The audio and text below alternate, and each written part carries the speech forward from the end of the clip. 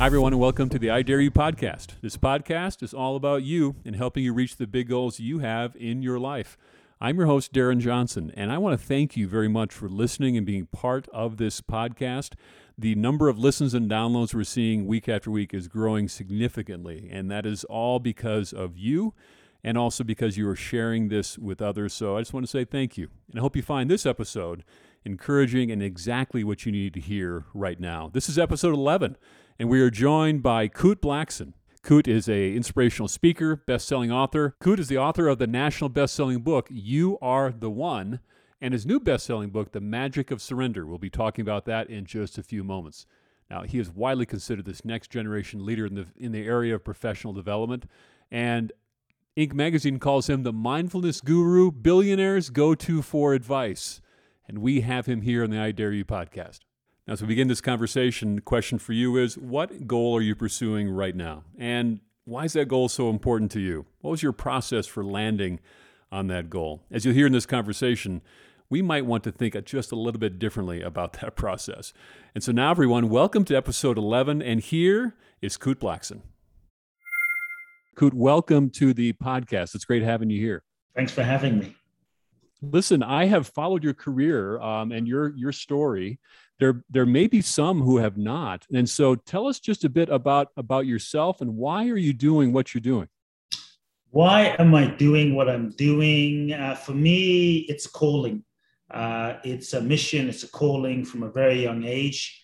It was never a motivation to make money or launch a business. This is what, to a degree, helping people, inspiring people is what I felt called to do, is what I was born to do, is what I had to do. From a very young age, I was a very empathic kid. So I would feel people suffering very deeply. Really? And there was a deep desire as a 5, 6, 7-year-old kid to alleviate people's suffering in some way. I just didn't know what that would look like. And so also, born in Ghana, West Africa, father's from Ghana, mother's Japanese, grew up in London. And so as a kid, when I went back to Ghana, West Africa around age 8, and so my father was considered the miracle man of Africa.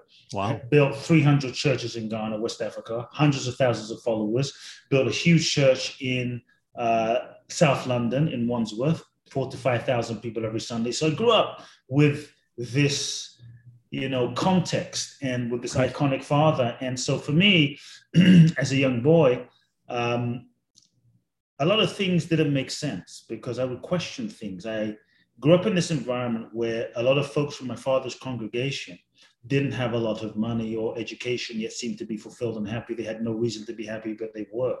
I went to a very prestigious school, got a scholarship to a public school, which politicians' kids, presidents' kids, prime ministers' kids, they had every reason to be happy, but they weren't. And so I began questioning at a very young age too, age 8, age 9, age 10. What is the purpose of life? What is the meaning of life? Why are we here?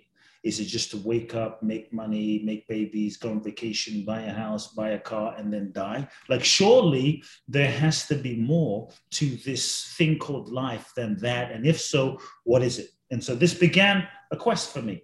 And so age 8, I started to speak in my father's churches. Age 8, that began my speaking career. When I was 14, another moment where my life changed, that impacted my life, I was ordained as a minister. I was ordained as a minister, given the mandate to take over my father's spiritual organization. Now, we didn't discuss this. It was just announced one Sunday. And that feeling where your heart just sinks because that something isn't quite right. And so here I am, I'm on stage, and my father says, my son is going to take over. And I'm like, oh my goodness. No discussion up to that point? No discussion. Nothing. I'm like, I look at my mother, she looks at me. I'm like, I am. Like, what do you do in that moment? Right. And so my fear was, I didn't say anything to my father because my fear was, if I spoke my truth, if I dared to be myself, if I dared to be honest, I'd lose the relationship. If I dared to be myself, I would lose love. I'd be outcast. I'd be alone. And so for 4 years, I got ordained. I went along with it. I wanted to help people. I tried to kind of fit into this expectation But I knew that this was not my path. I knew that this wasn't right. I knew that this wasn't my truth. And so when I turned 18, I felt this deep calling in my soul to come to America. I wanted to come and find all of the mentors, the teachers that I'd read about: Jim Rohn, Brian Tracy, Zig Ziglar, Tony Robbins, Deepak Chopra, Louis. I mean, the list, all of the sort of iconic folks from the 80s and 90s, and I wanted to find them and go into this field. And so I felt this guidance. And I think sometimes what your soul guides you to do won't always make sense to your mind. But I found that whenever you truly follow your soul, you will always end up in the right place, even though the route that you take may not always be the most expected. And so terrified and scared for 4 years, went through a deep process of questioning and conflict and turmoil. And as I turned 18, I looked into my future. I saw that my entire life was set out for me by everyone else. I could be successful by everyone else's standards, my father's standards. But if I didn't have myself, if I didn't have my truth, if I didn't have my integrity, what kind of success was that? And so I made a very heartbreaking decision, terrified, afraid, to speak to my father at the age of 18, to tell him I'm not taking over. And this was a pivotal moment that transformed my life, because I was willing to face the consequences of my decision. I told him I'm not taking over. We didn't speak for 2 years. It was really difficult, really heartbreaking. But deep in my heart, I knew it was right. Deep in my heart, I knew what I had to do, what I was being guided to do.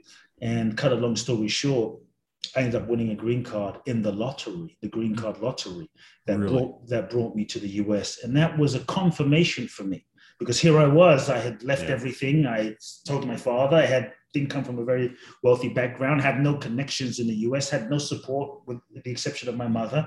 Now I'm sitting there thinking, universe, life, you've given me a vision.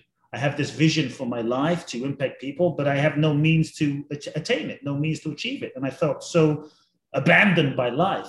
And I said this prayer, and the next day, literally, someone hands me a magazine called The Economist, and I could feel something strange. I could feel chills in my body. And I look in the back, and it says the American government's giving away 55,000 green cards in the green card lottery. I entered it. I won 3 months later. And that's when I really knew that I was on the right path. And this is what I really believe, because I've seen it in my life. When you follow your soul and you don't compromise your truth and you don't betray yourself and you follow what's true, life supports you. The universe supports you, even in ways that you cannot imagine. And so that enabled me as a young man to come to the US with 2 suitcases, knew no one in the country, $800, showed up in Los Angeles, and that began my journey. Oh, my gosh. That is quite the story. At 18 years old, you did this. And most people, most of us go through most of our life, if at all, before we finally realize that we're not listening to our soul. How did you get there so quickly? And what advice can we what can we learn? For me, it was really, it was painful. 4 years of knowing that I was not on the right path. And it was honestly the feeling and the acknowledgement of the pain that I felt.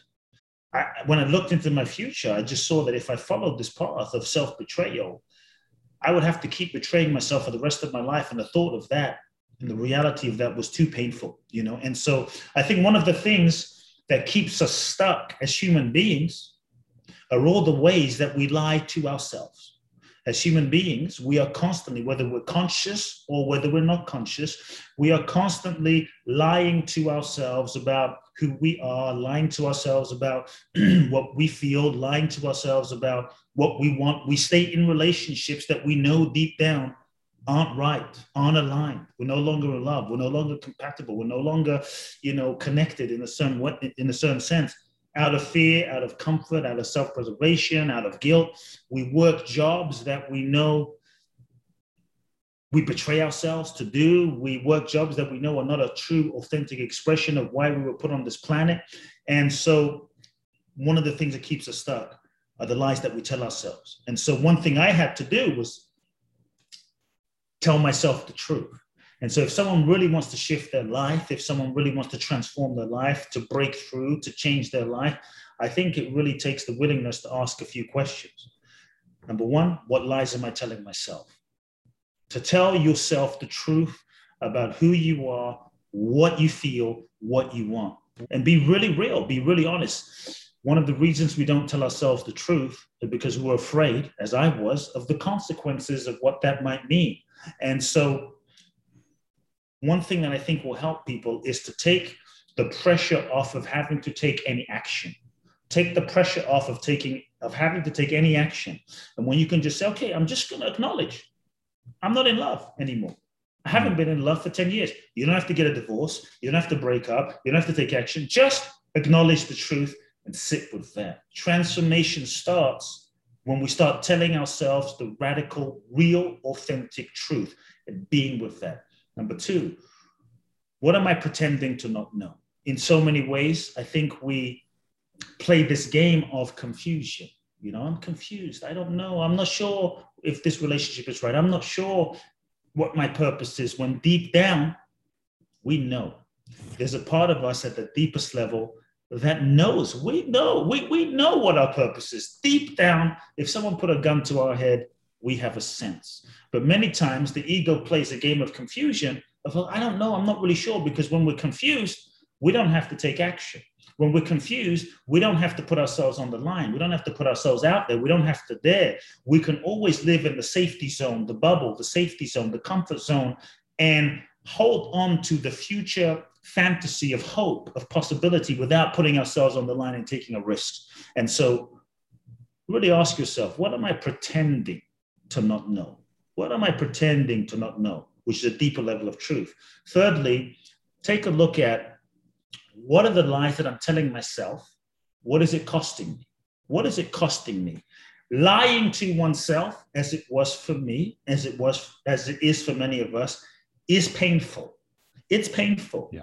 It's meant to be painful. If you're feeling pain and you're lying to yourself, this is healthy. That means this internal mechanism inside of you is working. It's not meant to be, I lied to myself and I feel great. No, it's meant to be painful. And so what I tell people is the pain is a blessing. The pain is a signal. The pain is feedback. The pain is your friend. But what we tend to do as human beings is we distract ourselves from the pain. We drink it away, we social media it away, we sex it away, we eat it away, we drug it away, we shop it away, we work it away, just so that we don't have to feel the pain, which keeps us stuck in the cycle, in the loop.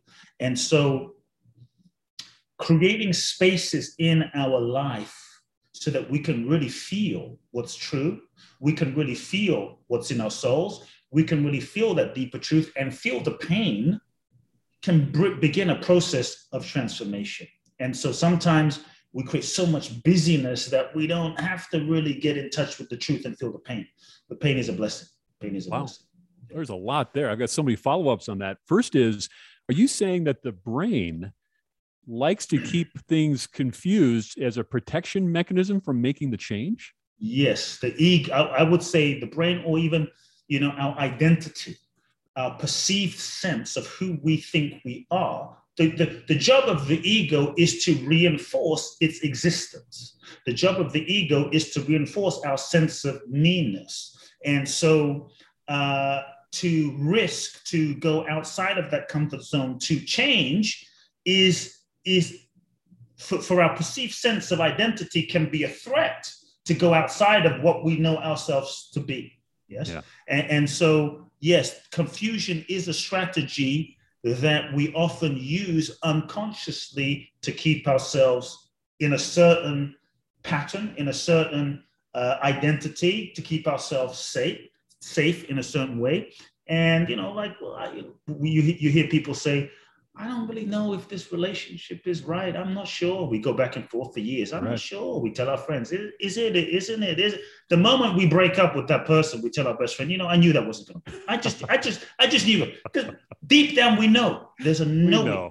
There is a knowing. And I think to truly be powerful, there has to be that willingness to take responsibility. And I think sometimes we also avoid owning what we know, because deep down we are afraid of owning our true power. Well, you are making me uncomfortable with this conversation. Let me tell you why. Right. Because yes, in a good way though, right? And maybe those listening are feeling the same way I am. because you're using words like we betray ourselves. You know what, Kute, I got to tell you, I'm more comfortable just saying I'm not happy with, or things could improve. When you say we betray ourselves, I think you are speaking the truth. You do. and and I'll tell you what, one thing that I'm picking up what you're laying down here is in these areas of our life. Tell me if I'm close here. In the areas of life that we're thinking of, whether that be relationships or career or family or whatever the situation is, to be able to speak the truth. What do I know to be true? Because Yes. we do know, we just We never do. actually write it down or say it. Yeah. Am I close? Yeah. We do know. We do know. And usually that knowing may not always be on a conscious level, but many times that knowing is just underneath that conscious level. Well, okay, I'm gonna give you a couple of statements, and I want you to put some meat on the bones here. Sure. Here's what I believe, that the more specific you can be Mm. with your goal or what you Oh, want okay. out of life, the universe will meet you halfway or all the way. And whether it's universe or God or whatever you believe, but the more specific you can get, I find that many people that I work with and coach with is they never quite articulate what exactly do they want. But Mhm. when they do get really, really precise with it and then suddenly the world opens up in ways that it's just really fun to watch. So that's my first comment. And what would you say to that in your experience? Yes, in What my are some of the experience, okay, in my experience, uh, excuse me, my throat. In my experience, there is a level of truth to that. In my experience, that it is helpful to have an idea and have a sense and have as much clarity as you can on what you want. It is helpful. It is a level in the evolutionary process. And I will say to not get stuck there, because there is a level beyond that, that really what my book is about, The Magic of Surrender, that's what it's really about. And so here's the thing. Many times you might get what you thought you wanted, only to realize when you achieved it, what I thought I wanted was not what I really wanted. And I was really clear that I wanted that thing. But now that I've got it, it's not what I really wanted. ah, It's just what I thought I wanted based on who I thought I was. Your manifestation will be to a degree limited. And interesting. so for me, I invite people to ask a different question. Yes, have a sense of what you want, move in that direction. However, don't get attached to the goal that you've set. Set the goal, no problem. Don't get attached to the goal that you set, because sometimes the goal that you set is not really the goal that your soul wants, is not really the authentic goal. Sometimes the goal that you set is a necessary evolutionary carrot or puzzle piece that takes you on the journey that you need to go on. And every step of the journey in pursuit of that goal is really the goal. And everything you need to learn on that journey towards that goal is more the goal than what you think the goal is. But when we get so attached to that goal being the goal, like it's got to be that, then we're not open, because sometimes that's not the goal. Sometimes it's over here. But Yeah. we needed to go there to get over here. So I would say set the goal. Don't be too attached to it. If you're going to be attached to anything, be attached to the learning and the growth that the goal takes you on. The question I invite people to really ask is not just, what do I want? What do I want? What do I want? The question I invite people to ask is a different question. To me, this is a new paradigm of surrender. I call it soul setting, not goal setting, soul setting, because your soul is infinite. The mind that sets the goal is limited. The soul is infinite, infinite possibilities, no limitations. All possibilities exist. You're not limited to the conditioning of your past or your identity in any way. To me, the question is really feeling. But to me, this is the paradigm of surrender. What life can create through us is often more than we could have even planned for ourselves. The best things happen that we don't plan. And even when the goals that you set don't happen, we have been conditioned in our society to think that's a failure. And I'm actually saying that sometimes your goals not manifesting is a blessing. Interesting point. All right. We've been trained or conditioned that Yes. if you want a goal, if you control everything, man, just Bro. take control. Your book is The Magic of Surrender. Why did you write this book? What was Okay. behind it? Honestly, this was to my point, right? You talk about setting a goal and having intention. This was not the book I thought I was going to write. Really? Look, I had an idea of the book I wanted to write. I wanted to write this book. You have all these best-selling books, the magical something of tidying up, with Marie Kondo. Like, oh, that's a bestseller. The Subtle Art of Not Giving a F, right? That's an interesting, sexy title. And so I had all of these titles. One day, I put on a whiteboard, and this shows the limitation of the mind. Okay. I put on a whiteboard hundreds of ideas of book ideas. Publishers would love that. That would be a bestseller.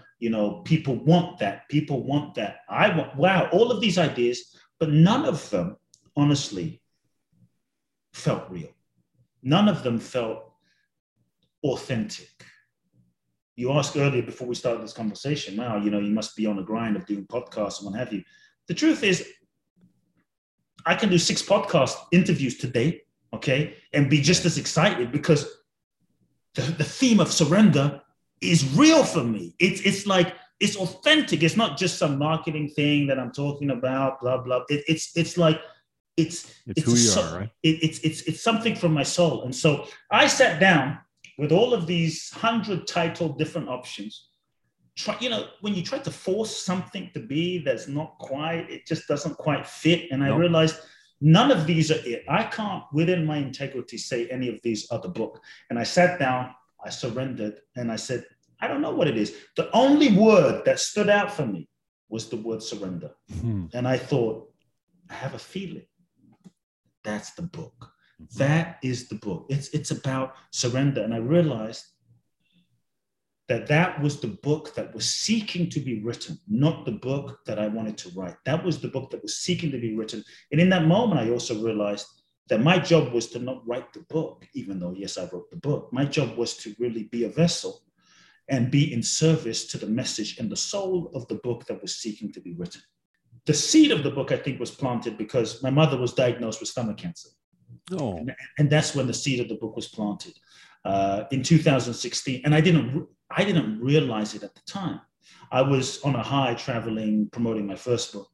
I get a phone call from my father, which is kind of unusual. He says, hey, your mother has cancer. I call my mother. And my mother was the closest person to me, my everything, she raised me. And so she was like a soulmate love of my life. And so hearing that news was truly devastating. I started flying back and forth from Los Angeles to London every month to be with her for like a week at a time. And I was determined that I was going to heal her, that I was going to, using alternative therapies, get her well. Within about 2 months, I realized she's going to go. And I had to surrender. I had to let go. And it was really difficult. But when I let go and I accepted that she was going, and this was her soul's journey, it freed me up to be with her even more fully, because I realized that, because I was no longer resisting, like every moment could be the last moment I have with her, every dinner, every chemo session, every time she washes the dishes, every lunch, every breakfast, every walk, this could be the last time. And so every moment became incredibly precious. Every moment became so sacred. And then I really saw, like, wait a second, every moment's always been sacred. I just haven't been fully in tune with it, fully in touch with it. And then here's where I think the book was planted, the seed of the book was planted. 6 months into her process with chemo, the doctors basically said, there's nothing else we can do. You're going to die. So in a nice way, they say, get your affairs in order. And I remember walking out of the hospital room with tears in my eyes, actually. I couldn't hold it back. I'm someone I'm strong for the world, but in the face of my mother dying, I couldn't hold my tears back. And I looked my mother in the eyes and I said, are you afraid? I asked her 2 questions. She said, are you afraid? And she looked me in the eyes and she said, no. No kidding. So just, no. She goes, I know I'm not just this body. I'm a soul. And this body is a temporary vehicle for my soul. So I'm not afraid. I know who I am. And so I said to her, Mom, is there anything I can do for you in your final days? I wanted to be a good son. Where do you want to go? What do you need? She said, she simply said, there's nothing I want and there's nothing I need. All I want, and this was the key to surrender for me, all I want is what God wants for my life. And it was a very simple statement, but I saw that she wasn't attached to living. She wasn't attached to dying. She was just open to her journey. And that openness was her freedom. And in this entire year, she was in peace, like really in peace. This woman was in peace with her existence, whatever it was, living the moment with as much grace as she could. And so I realized that was a moment where through her, I learned a lot about what real surrender is in the moment of something real, which was death. And that whole thing inspired the book. Wow. Thank you for sharing that story. And I'm sorry to hear about your mom. I feel her with me all the time. I bet. Kute, you've a very provocative point of view here. And you talk about opening yourself up and surrendering and listening to the universe. And I may be paraphrasing here, correct me here. Yes. But look, if to those who are listening in, they may be asking the question, man, oh man, life is so busy, so many distractions. In fact, while I've been listening to this podcast, I'm receiving text messages and emails and notifications, and the kids are crying, the dog's barking, I can go on and on and on. How do I, as you said earlier, creating space? How do I create space so that I am in tune with and receptive to the surrendering process? Yeah, I would say create space to unplug yourself from the constant, nonstop hypnotic distractions of life. The media has no investment in your mental health. The media, look, I'm just going to say, the media has no investment in you being happy, in you being free, in you knowing who you are, in you being whole and complete, in you being at peace with yourself. The media has an investment in you being disconnected, disappointed, frustrated, misaligned, feeling not enough, so that you can be sold a bunch of stuff that you don't really need.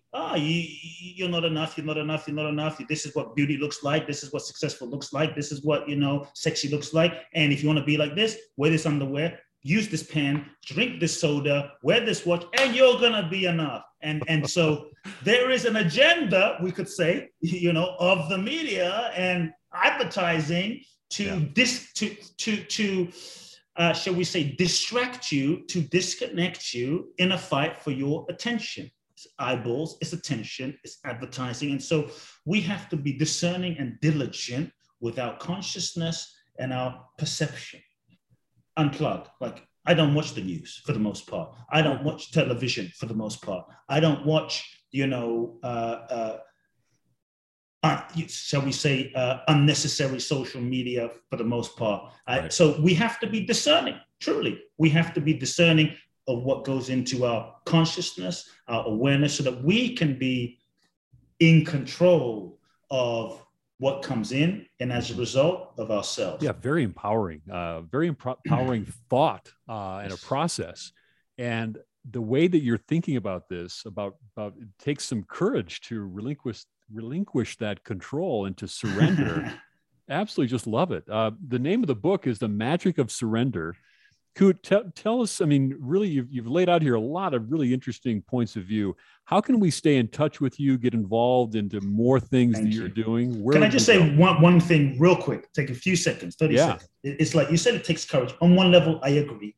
It takes a bit of courage because it's counter to what we've been conditioned to do and how we've been conditioned from childhood to be a certain way, act a certain way, develop all these defense mechanisms to keep us safe. So on that level, it takes courage. But what I just want to, leave people to think about is, I want people to really understand that surrender is easy. Surrender actually is the easiest thing on the planet. Surrender is, people are like, what? Surrender is actually so natural. For instance, here we are. For those listening on audio, I have a pen in my hand as a fist, and my fist is holding this pen. And here we are. Imagine this is how we've been conditioned. We've been conditioned by life and society. We're holding on, holding on, holding on, holding on, holding on. It's harder to hold on. It takes energy to hold on.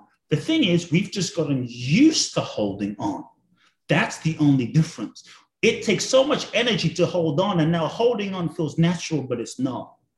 So does it really take courage? Is it really difficult to just let go?